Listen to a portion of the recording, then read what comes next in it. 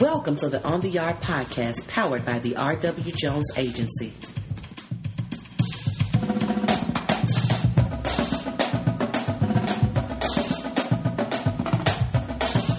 I'm your host, Ashley Northington, and I'm here to connect you with the trends, news, and events happening across historically Black and minority-serving colleges and universities. Tune in each week where we will give you a dose of HBCU leadership and culture, one episode at a time.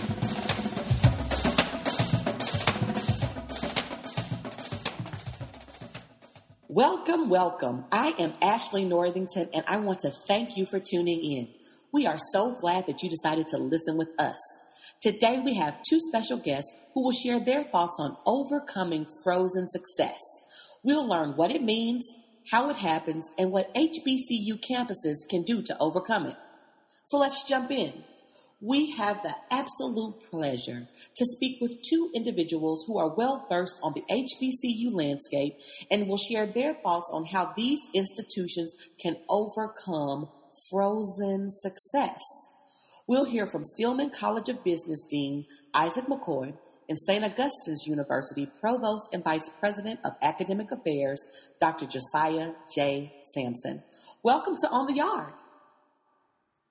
Welcome. Thank you for having me. Thank you for having us. Yes. Thank you. Yes, I'm so glad that both of you all are here today. So before we kind of jump into this topic about my favorite thing, frozen success, I like to start with a little bit of background and context. Can you all take turns? Dr. Sampson, I'll start with you to share a little bit about your background and what led you to your current role at St. Augustine's University. Thank you again, Ms. Northington, for the invitation to share. As previously stated, I am Dr. Josiah J. Sampson III. I currently serve as the Provost and Vice President of Academic Affairs at St. Augustine's University. My background consists of HBCUs from before I was born. My parents attended HBCUs. They both went to Jackson State University. My father was the orchestra director there, so I grew up on that campus. I also had the pleasure of attending Jackson State University, majoring in biology, and throughout my academic career, I have also attended and graduated from, glad to say that, Tennessee State University with a master's in education, administration, and supervision. Went to Meharry Medical College, where I did my doctorate there in biomedical sciences, and I have a degree in sociology from Elizabeth City State Universities, which I'm very glad to have gotten also. So I believe in HBCUs. I have been around them all my life. All of my children have gone to HBCUs. So this is a favorite topic of mine. Love it.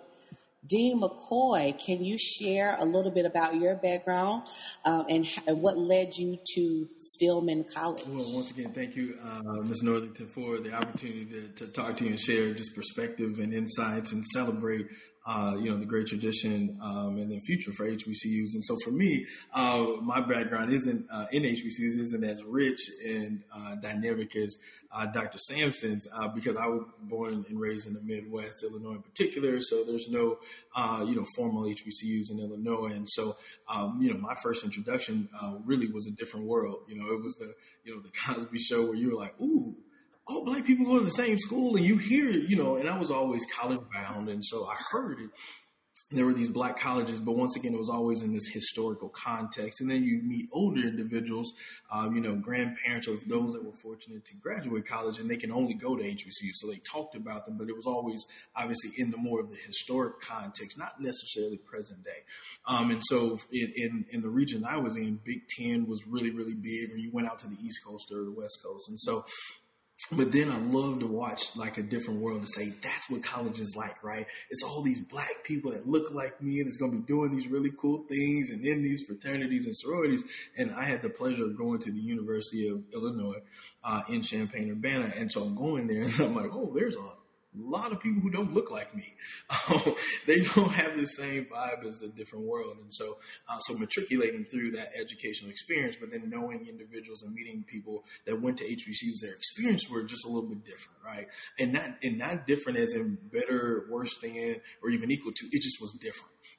And so my career actually was not in higher ed. It was, I was in the private sector, worked in, local government, state government, as well as federal government, which, concluded in an opportunity to work in the Obama administration. And so that's actually how I was connected to, one, not just higher ed, but to Dr. Cynthia Ward, who's the current president, first female president of Stillman College. And so she is a dynamic individual, innovator, and was thinking, how does she push forward the great history of HBCUs in the 21st century? So she reached out and said, look, I need someone who thinks differently than traditional academicians, especially in the School of Business and this tech and entrepreneurship space. So I was brought into the fold and been super excited since. And I can keep rambling on, but like I said, I'm a non-traditional academician at now in HBCU, which I'm just excited to be at.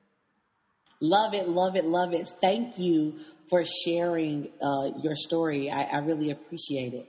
Now, when I say the term frozen success, I know what I mean by that. I want you guys to tell me what it is that you think of, or what does the term frozen success mean to you? And I'll start with you, Dr. Sampson. What does that term mean to you, frozen success? Really love the topic and the conversation here. Frozen success.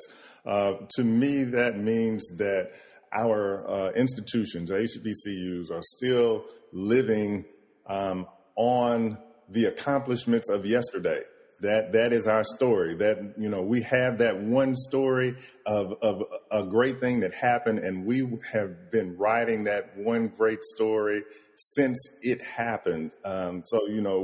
Regardless of all the other successes that may have come, whatever field they may be in, it could be in academics, it could be athletics or societal uplift, or, just individual people's success. But our institutions have that one thriving story, and that is our story. And it doesn't matter if it's 1865 or 2021, that is our story. And so frozen success, there it is. Yep. You that's exactly what it means for me. Isaac, does it mean something different for you? So when I'll start, and, just even saying the title, and then as Dr. Sampson was just mentioning, so one, I know everyone doesn't make the best decisions, but he did okay. But I'll give you a quote from the greatest fraternity on this planet, which is Iota Phi Theta Fraternity. Oh my goodness! One of our mottos is building a tradition, not resting upon one. And so when I think about frozen success, I think about that motto that the greatest men in a fraternity have mentioned to us. And anyway, what does that mean? It says, we build a tradition, not resting upon one. And so, and when I think of frozen success, I think of that tradition, something that meant at some point in time, over whatever period of time, it meant something. It had value. It added value to something. People, a community, a society, but then it just stayed there. And its relevance to today is only in a historical context, not necessarily tangible value today. So when I think about frozen success, I think about something that has historical context, relevance, and authority, but in our present day isn't really tangible. And so that's what I think about when I think about frozen success. And I'm going to let him slide with that wonderful iota phrasing there. All kudos to my iota brother there. But correction, duly noted, the world's greatest fraternity shall always be the Omega Psi Phi Fraternity Incorporated. Big root to the kids. All right, now let's continue. Okay, I love it. So when we think about frozen success, I often, think about it in the terms of, my alma mater, TSU. We always talk about Oprah. We always talk about Wilma Rudolph, but we don't always talk about all of the amazing, wonderful graduates who graduated within the last 5 years or 10 years. How do you think HBCU leaders have participated in this phenomenon or perpetuated? How and why? Why do you think that this happens on those campuses? And I'll start with you, Dean McCoy. Well, great question. And I think one of the things that we have to look at is how do we value just people, human experience, right? And so, and I can even take it back to when you're in K through 12. If I walked up to you and said, you know what, I want to be a bus driver. I've been dreaming about being the best bus driver I could possibly be. And I want to be a good father and a good bus driver. And I want to lead the Little League baseball team. There's no one that's going to come and celebrate you and say, I'm going to put this person on the refrigerator. I'm going to celebrate them at our town hall, at school. That's not what we do. But if I say I want to be a doctor, I can have straight Fs. I cannot be in school, but simply because I said I want to be a doctor, a lawyer, something that sounds sexy, we get celebrated for. And so we move this into the space of who do we celebrate? We celebrate those that we think deserve to be celebrated. Famous individuals, celebrities, or doctors and lawyers. And we need to change the value system of how we think a great person is. So what is it that we, by sense, think is valuable? So Oprah, great value that she adds, but there are teachers there are people who come out of our institutions that are teachers, that are presidents, that are provosts, that have blessed tens of thousands of people who have created multiple levels, multipliers of Oprah. But they're not celebrated. We're only waiting till they hit a certain million or hitting certain many likes. That's not what is the only part about our value, right? And then two, I think we have to do a better job, HBCU leaders, in saying that's not just where you need to look at value. We provide value in arts and culture, society, and social issues, political issues, religious issues. And there's so many ways in which we add value to our ecosystem that I need us to celebrate that equally and say Oprah is one great individual from TSU, but there are tens of thousands that have come before and after that are just as valuable to our ecosystem and to our fabric and our history. And so once again, I think we have to change the value of what we think excellence is. I agree. I think that makes a ton of sense. Dr. Sampson, what do you have to say about perpetuating this, how HBCUs have perpetuated I think that, in your lead into the question, and certainly in Dean McCoy's exposition there, it has already been laid out. The HBCU leaders have participated in this phenomenon by continually touting the successes of the already known.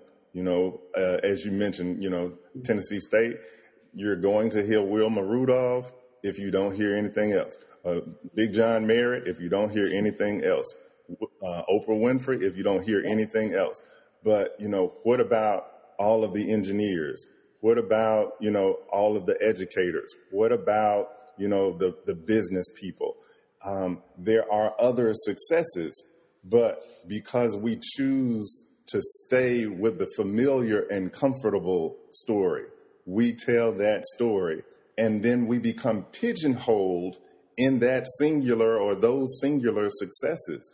And so we have to get out of that pigeonhole and tell some other stories, even if it's a failing story.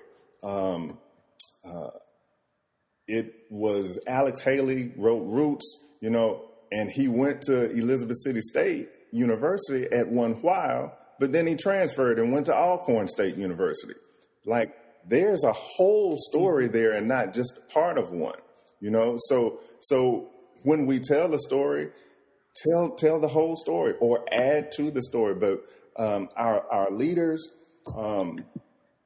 they get pigeonholed on the same story, and then they get caught in microwave sound bites of trying to say something important right now.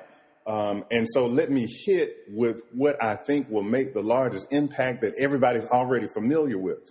Well, that doesn't add to what we're doing. That keeps us in the same place. So if we're still celebrating, the same heroes, when do we acknowledge that there are other heroes? And so we do that. We just fall short simply because we lead in with the comfortable, and we get stuck in those microwave bursts of sound bites that we're just trying to say something quick and important and recognizable. Mm-hmm. So how do we overcome that? Like, what do you think, Dr. Sampson, like, how do we take steps forward to get out of this space where we're only talking about these sort of stale factoids that may be great and wonderful and amazing, but, leaves out this plethora of other history that has happened? How do you take steps to move beyond it? How do you overcome? In order to overcome, we have to do the same things now this is what does need to be replayed. We have to do the same thing that we did in order to overcome in other areas, which is intentionally put effort and energy into doing something else, into making a change, into telling the story, into standing up when you're expected to sit down. We have to be intentional about spreading the news about, hey, well,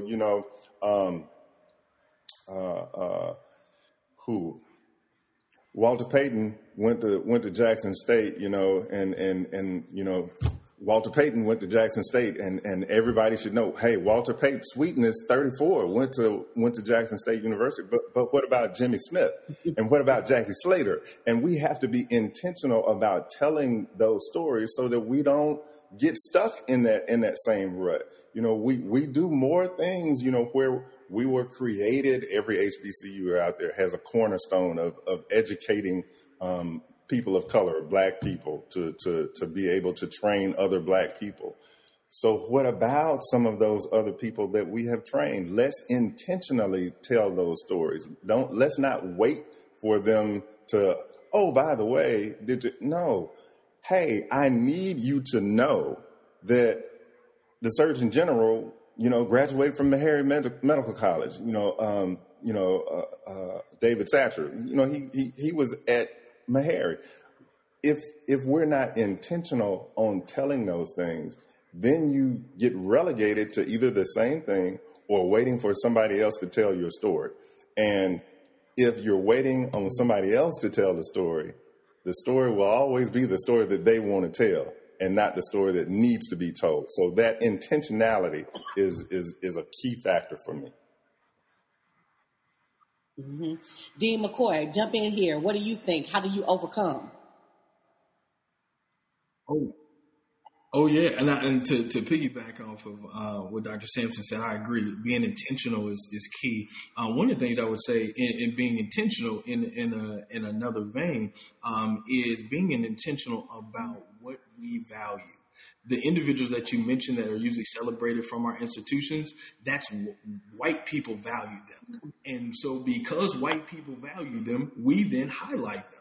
We need to own that back and say, this is why we value them. It does not have to be whitewashed. It does not have to be white approved. It just has to be. Keep talking about. Yep. And that's what we need to start with and say, what do we value? Why do we value? And I don't care that you don't value it the same way. And then to Dr. Sampson's point, we're going to tell the story of why they're valuable. And if you don't believe it, watch this, read this, touch this, come visit this. They're valuable. They're making impact. But we have to start with the value system, not adopting someone else's value system and then showing them who's valuable in their system. Yeah. That I love everything you just said, and it makes me want to run around this room. But, I think right now in this particular moment in time, HBCUs are having a moment. You can't turn on the TV, get to the Wall Street Journal without hearing something about an HBCU. The NFL has listed its, top players who graduated from HBCUs. The NBA did the same thing. We've got all these corporations just now, wanting to partner with HBCU campuses. They're having a moment. And I think that's great. And in that moment, it might be easy to think, oh, well, we've overcome it already. This is the way we get out of frozen success. But I tell you, there's going to come a time when this flashlight that's shining on us now is going to be turned off. And so what we have to think about is how do we stay relevant beyond this sensationalism of today, right? And so what I want to know from you guys is, what is it about this current moment that we think makes HBCUs attractive? And then how do we think HBCUs can extend the light for as long as possible, so that while we're having this moment, how do we, make sure it has a long tail? Either one of you can start.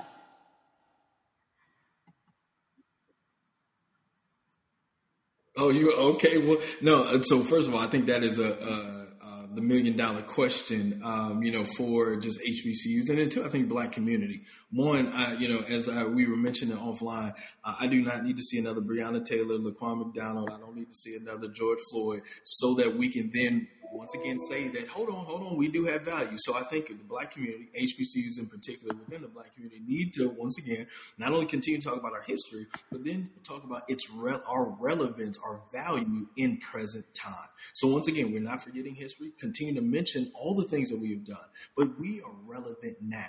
And it once again is not based on your value system. I do not have to go to college to be valuable. There are individuals who are not in college that add value to our community, our religious institutions, our economic institutions, our political institutions, our community institutions. So how do we start celebrating our contributions, taking back media? And I'll do two things. One, it is media. The second thing is history. And not in any particular order, but the first thing, too, we have to make sure we're telling the right history, because, once again, we value what we talk about. So, first of all, how do we start talking about our history? And history is still being made today, so in relevant time. The second thing, too, is how do we market and communicate that? We have to change the perception that the vast majority of Black people are ignorant or that are wayward. And when they go to school, that's when we know that they got the act right gene. No, we were acting right on birth. We just used channels to continue to enhance our value, but that does not, when we start our value is not when I graduate college. It was when I was born. We're providing value right now. So how do HBCUs encapsulate that and say that we're adding value? And we have the data collectors. We have the storytellers. We can do this really, really well, and we can inundate social media, different medium streams to show you that we're providing relevance now. The vast majority of us, overwhelming majority of us, are valuable in every space that we are in. And this is the place, and then HBCUs can now come in and say, this is the place where we continue to curate all the greatness that is existing right now. This is not in nostalgia. We're doing it right now. So you need to come to our institutions to continue your journey, to continue. And then other individuals, other stakeholders, come find us, because we're doing the job of creating these continued value people. And so that is one thing, if that makes sense. So once again, being intentional about our history, once again, past history, decades ago, centuries ago, to present history. Once again, we have Black folks making history today. So how do we continue to celebrate that in real time? And then, like I said, the media and communication, how do we then take that back? Because Black people have been traumatized by media. So how do we own that again and tell a different story? And I think HBCUs can help tell a different story about our Black experience. And I know just the girl who can help institutions do that. I know her well. So how do you think, what is it about this moment for you, Dean Sampson, that is relevant and important today, and how do we sort of extend that tail? This moment of attractiveness, I would definitely say that, it's currently fueled by, social awareness of all of the disparities that we see now, the largest of which would be, racial disparities. We have these things that have become call to arms, if you will, in communities across the country, across the world.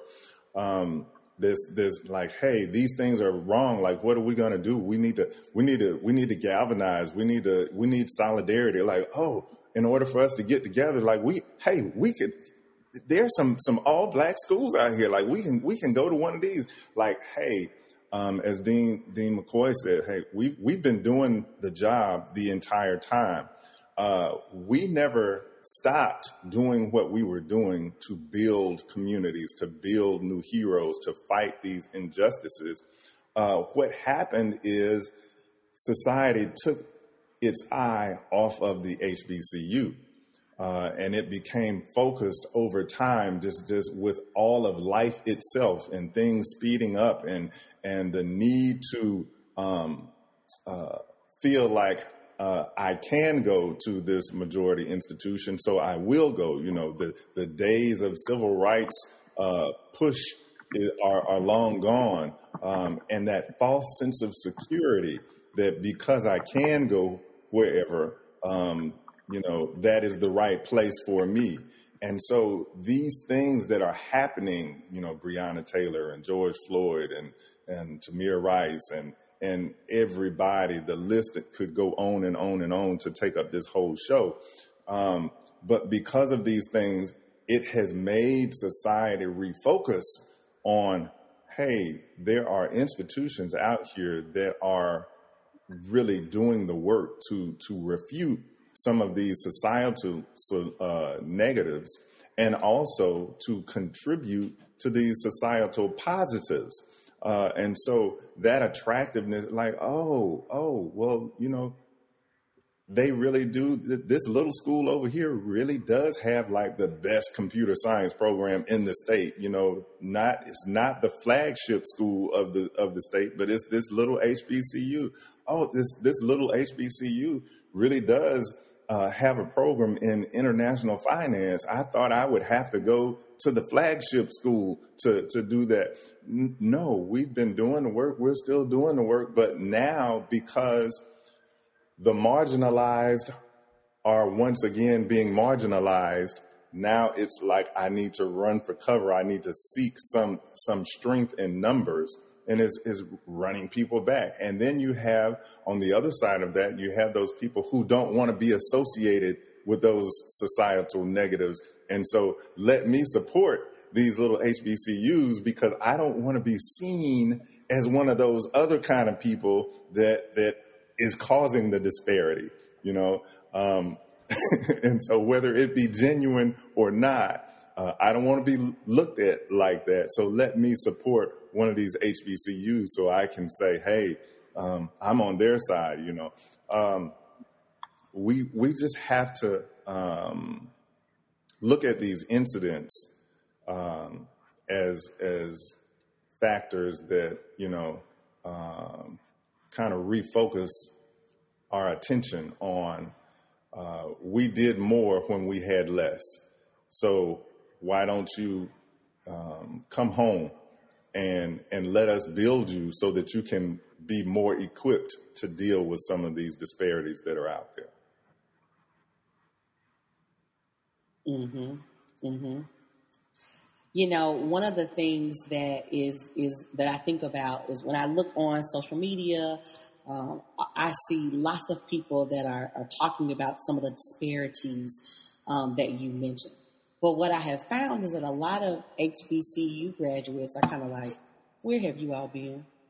What is it about HBCUs? And I'll give it to you, Dean McCoy. What is it about HBCUs that you think has prepared graduates of those institutions to sort of thrive in this particular moment in history? What is unique about the character that makes graduates ready today for this, just for this particular moment? Oh, I love that. Yeah, no. I think that is a great question, and it's interesting because I remember someone asked a similar question several months ago to me, and I was like, "No, I didn't go to an HBCU. I didn't grow up in one. My parents didn't go to one." So I was like, "No, I'm not equipped to handle that." And then someone actually said, "No, you work at one now. You went to predominantly white institution." They were like, "You can actually talk about the contrast," and I'll talk about answer your question in the contrast. When I went to the University of Illinois, it was as a black man. in a black fraternity, eventually, always usually predominantly hanging with, people of color in my social time. Once again, it took us a minute to get our identity. My undergrad was in the sciences, and so I was with mostly non-black people in my classes. And so we wrestled with being valued in an institution that was predominantly white. And so we're trying to figure this out. How do I hang with black people, but then be accepted by whites? And that was always our battle every day. And I remember getting to our junior year, and at this particular time when I was in school, we were battling the imagery of our mascot, which was the Chief Illini. And when people of color and were saying, hey, you know what, this is offensive to individuals, and obviously people of color knowing what that means, we're fighting for that. And my classmates looked and said, why does that matter? And I really realized then, I said, oh, shoot, they're not going to value me the way I want them to. So I need to take my identity and get a little deeper with. And now just oppose that against our HBCUs, being at Stillman College, where these young people are walking in the door. They're celebrated for being black. They're deepened in why they should be celebrated. Their history is talked about differently. Their classes have a lens and a perspective that mine didn't. And so when you're even talking about science at an HBCU, they mention the black scientists that were influential in all of science. I didn't hear about that until I read a book on the side. My parents mentioned, oh boy, that wasn't the first one. Let me tell you who was actually. And I'm like, really? That's not what I learned. Right. And so at our HBCUs, we're not only celebrating you for being black when you walk on campus, not when you leave the campus. When you walk on campus, you're celebrated for being black. When I was on campus, I had to be something. I had to be the president of something to be celebrated as a person, not just being black. I had to do something. And so our HBCU spaces are celebrating people for being black, but then also telling them why you should be excited. It's not just history, it's a current relevance. And that is an empowerment that you don't see. That is a value I don't think we talk about. And so when you highlight this moment in time, the HBCU students and graduates have been primed to say, this is my time. I know why I should be celebrated. I don't need you to tell me why. I understand history. I will not listen to yours. I'm going to add some chapters to your book, where folks like myself, sometimes if they didn't have the depth in parents, or you weren't in Afro-American studies in undergrad, you're like, huh? What did you just say? Oh, let me go read that book now. Where I got 19-year-olds that are educating me and said, hold on, I just learned this in our African-American history class at an HBCU, and they educated me. And so they are primed and they're ready. And this time just said, guess what? Let's go. And so that's why I think our HBCU graduates are primed for this time, because they've been waiting for the moment for their education, for their heritage to be celebrated, and they are the best ones to carry that torch. Mm-hmm. Dr. Sampson, how about you? What is it about the HBCU character, history, tradition that sort of has primed graduates for this particular moment in history, where we are grappling with not only just a pandemic, but a racial reckoning all at once? What is it that makes our graduates ready? I definitely love everything that Dean McCoy just said. And I hate to sully it with my response, but I would come at this question from the standpoint of what happened in the development of the purpose of each HBCU. Every HBCU was put there really to help us build the self-esteem that really was destroyed from others. Whether we can attribute it to slavery, we can attribute it to Jim Crow, we can attribute it to a lack of rights and lack of access and all of those things. But these HBCUs from day one, in the process of or in the activity, I should say, of making bricks with no straw, in the activity of building more with less.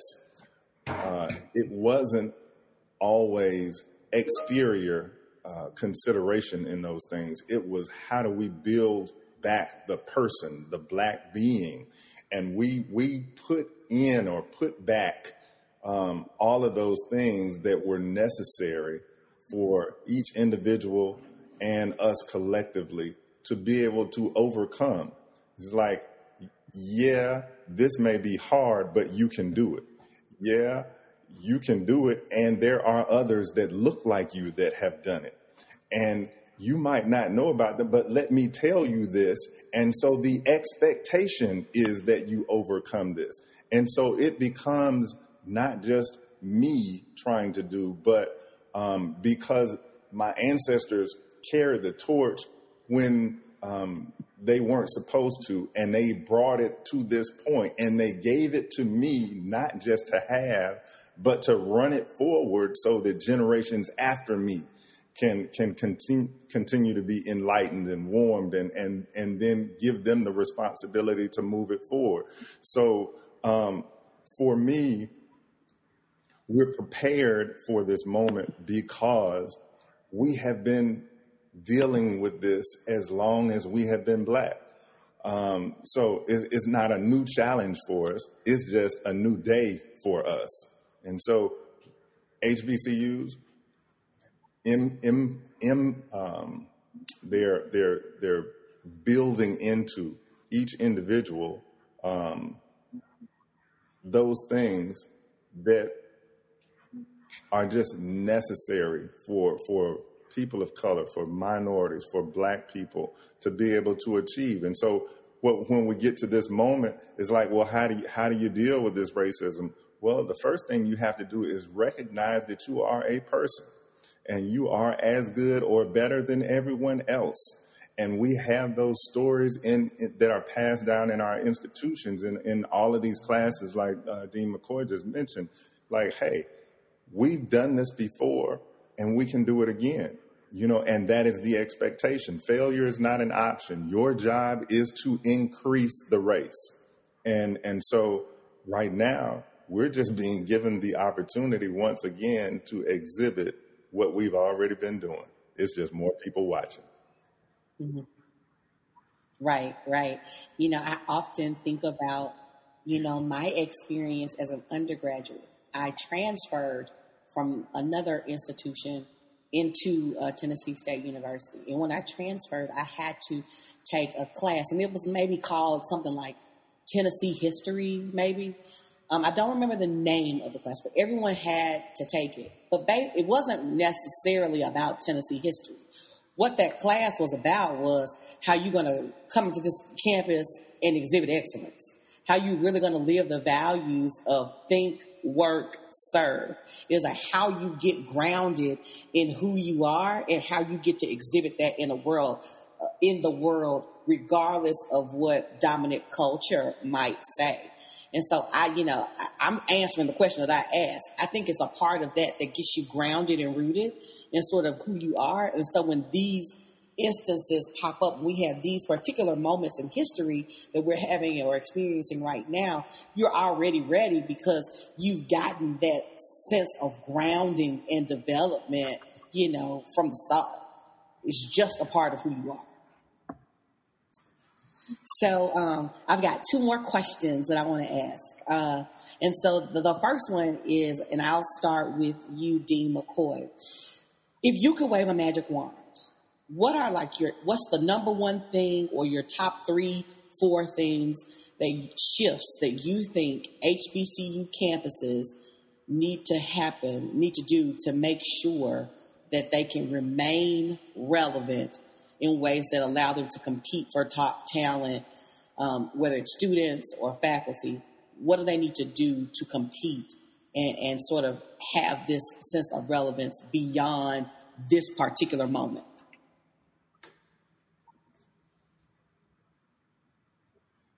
All right. Well, the magic word that you said is that magic wand, and so I'm going to go ahead and go with my wish list. And one thing that I would say, and just overall, and I can even break that down in another conversation, but I would say effective and true collaborations. Because we have a number of institutions are, once again, they're not just the Howards, the FAMUs, the NC States, like just the large ones. Like, once again, when we talk about HBCUs, the vast majority of them are smaller institutions. Some of them are even private and smaller. And so it's not how do I grow to be Howard? It's how do I create an environment and an effective network to have the resources that are needed to support faculty, staff, administrators, and students. And what does that look like? It does not have to look like a 20,000 student enrollment. What it has to have is I need the access and the resources that a Johns Hopkins has, that a Harvard has, that a Howard has. How do we now build those resources? And so effective collaborations is not just, oh, I know the president. Oh, I've been on that campus. I sat on a panel. It's how do we now share these resources? And so if I have an innovation lab, how do I make sure Jackson State is connected to it? How is St. Augustine or Stillman connected to it? What are they bringing to that table? Or if it's just in a degree program, hey, engineering is over at this particular school. We may not have engineering. You may not have to go transfer to the school. But how do you be at Stillman but still get access to a different, academic experience at another institution? Or if it's a financial piece, or if it's a fundraising opportunity, how do we collectively build an ecosystem that shares resources in real time that benefits administrators, staff, faculty, and students? And so that's the first thing. It's real collective collaborations, and I want to couch this because I want the folks of color to hear this. This is the difference in open your books, right? Like when we talk about collaboration, it's like the old school. Don't ask your mama, your daddy, no black man or no black woman about their finances. We don't talk about it in the church. We don't talk about it in the organizations. Effective collaboration means you need to open up all of it. This is transparency. This is authenticity. So my collaboration is not just on paper. It's not just a grant. I'm talking, I need you to understand where the skeletons hide, where is the cobwebs, so we can then say, oh, well, you have some cobwebs a little higher than your broom reaches, but I got that 30-foot broom. So we need to know that. So I emphasize that because that is something that our culture doesn't do. We'll celebrate each other on our resumes, but we ain't telling each other that we're going through something. And so our institutions are no different. We are struggling. A lot of our institutions are struggling, but ain't talking about that. And so effective collaboration is one. And then the other is, once again, assets. How do we have assets? Assets being, the resources that you need to support faculty. Because once again, if we're going to talk about thought leadership and progressing, before we get to students, we want to attract individuals who want to be a thought leader in their discipline. And they need the resources and the assets to continue to do that. And then as they're celebrated, as they're highlighted, as they're excited about their discipline, they're able to communicate this to the students.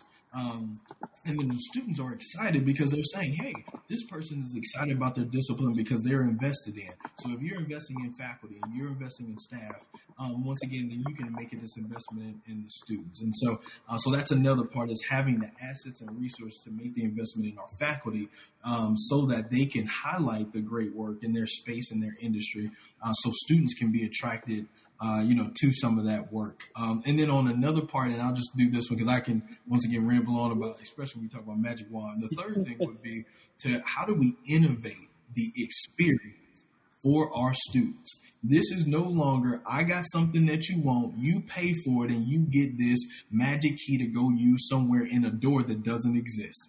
I need us to change the way in which we engage our students. This is not just an academic exercise or experience. This is a life experience. And so how do we now take 4 years of life experience and not just give them a degree, but give them an understanding of how our world works, how technology is integrated in all our decisions, a competency that then can be monetized in our world today. And I think that is an intentional design that we have to fundamentally change in higher ed in particular, but in HBCUs, we can do that. We're nimble enough to do so. And so how do we create an experience for our quote unquote customers, our scholars, students, that is not just what traditionally has been when we went to school and just got a degree, but they should know a lot more about our world, how to navigate it, and be more multidisciplined than even we were. Mm-hmm, mm-hmm. Good stuff. So Dr. Sampson, I'm going to bring it to you. If you could wave a magic wand, what are the shifts that you think HBCU campuses should make that are help them become relevant or remain relevant beyond this particular moment in time? Great question, and I agree with Dean McCoy wholeheartedly. I would first have to say that HBCUs are relevant. The thing is, most people don't know it. And so I have to go back to, we have to be intentional about telling people what we're doing. What are our successes? Relevance is based on, hey, what is your impact on my situation? But when we start telling people about the products that we create, that is the impact right there. We're creating tomorrow's teachers and scientists and doctors and politicians. We're creating those every day. That is direct impact. If we need to bring it home closer, we can look at each city in which an HBCU resides and talk about the economic impact in that city and that state. That's relevance that gets people's attention. When you start talking about hey, it's about $30 million worth of economic impact every year from a little old Stillman college in Alabama. That gets people's attention. Now, not only do we have that economic impact in your state, but we're creating leaders that will be in your state. So, hey, your teachers, for that teacher shortage you got, you need more nurses, you need more physicians, you need more researchers. We're making those, and they're filling the spaces to get the jobs done. You didn't know it 10 years ago, or you weren't paying attention to it. So now, capitalizing on the fact that everybody has to pay attention to the fact that the vice president went to a little old Howard University. We have all of these people who are major players in the right now moment that have come from HBCU. So you need to pay attention to what we're putting out there because, hey, Georgia turned blue based on this young lady that went to Spelman College. Hey, so you need to pay attention to our products. You need to pay attention to the impact that we're having on society, on this country, in more ways than one.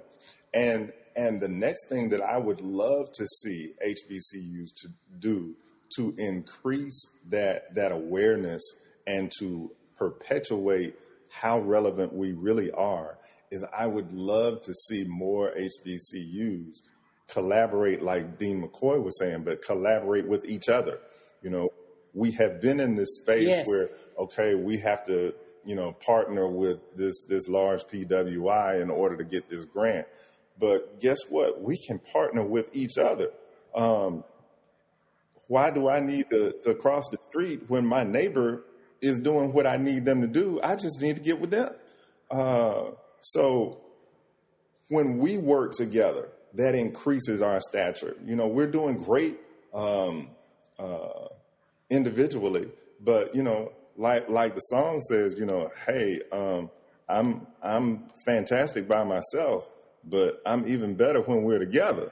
So when we get together and we start telling our story and we start making sure people know about the impact that we're having economically, that we're having in terms of the leaders and the movers and the shakers of tomorrow, tell the story, because the facts will speak for themselves once we put the facts out there. Mm-hmm. I love that. I appreciate everything that you all have said. I especially appreciate, I guess it's an occupational hazard that I am enjoying that you all are talking about intentionality in your storytelling and increasing awareness in ways that help bring relevance to relationships. I love everything that you guys have said. So my very last question for you both is, and either one of you can take a stab at it first. So we'll see which one of you is quick enough to answer first. And that is, what is the one thing you wish people knew about HBCUs? One thing? The one thing. One thing that you wish more people knew. That HBCUs are not solely comprised of Black people. They are not solely for Black people. There are plenty of non-Black people that attend HBCUs and go on to have successful and impactful careers. But for some reason, I think that some people are timid at the least and fearful at the most that is just a bunch of Black people. No, there is every demographic that is served by the HBCU. The thing about the HBCU that makes it what it is the fact of the H. It was historically like that. It has been like that. It was created for a purpose. But we, as Black people, have never been an exclusive people. We have always been inclusive. So we have others that come and take advantage. There are a number of meteorologists that have graduated from Jackson State University and are on television on various networks, and all of them don't look like me. So, that is one thing that I think that needs to be touted also. Hey, it's not just for people that look like me, it's for people. And if you want to be successful and you want to have built into you what is built into me, come get some. I love that. Come get some. Yes. Thank you. HBCUs are definitely relevant in the past, in the present, and certainly will be in the future. So I appreciate both of you coming on today to talk about how we overcome frozen success. And apparently the word for me is intentionality with storytelling. I think that is so critical and key. I appreciate both of your insights. Thank you so much for taking the time to chat with us. And thank you all for tuning in. Tune in next week for another episode of On the Yard. Thank you for tuning into this week's episode of On the Yard, powered by the R.W. Jones Agency. R.W. Jones is the nation's only strategic communications and issues management firm explicitly focused on higher education, serving more than 50 colleges and universities nationwide. Check back for next week's episode of On the Yard, where we'll give you another dose of HBCU leadership and culture.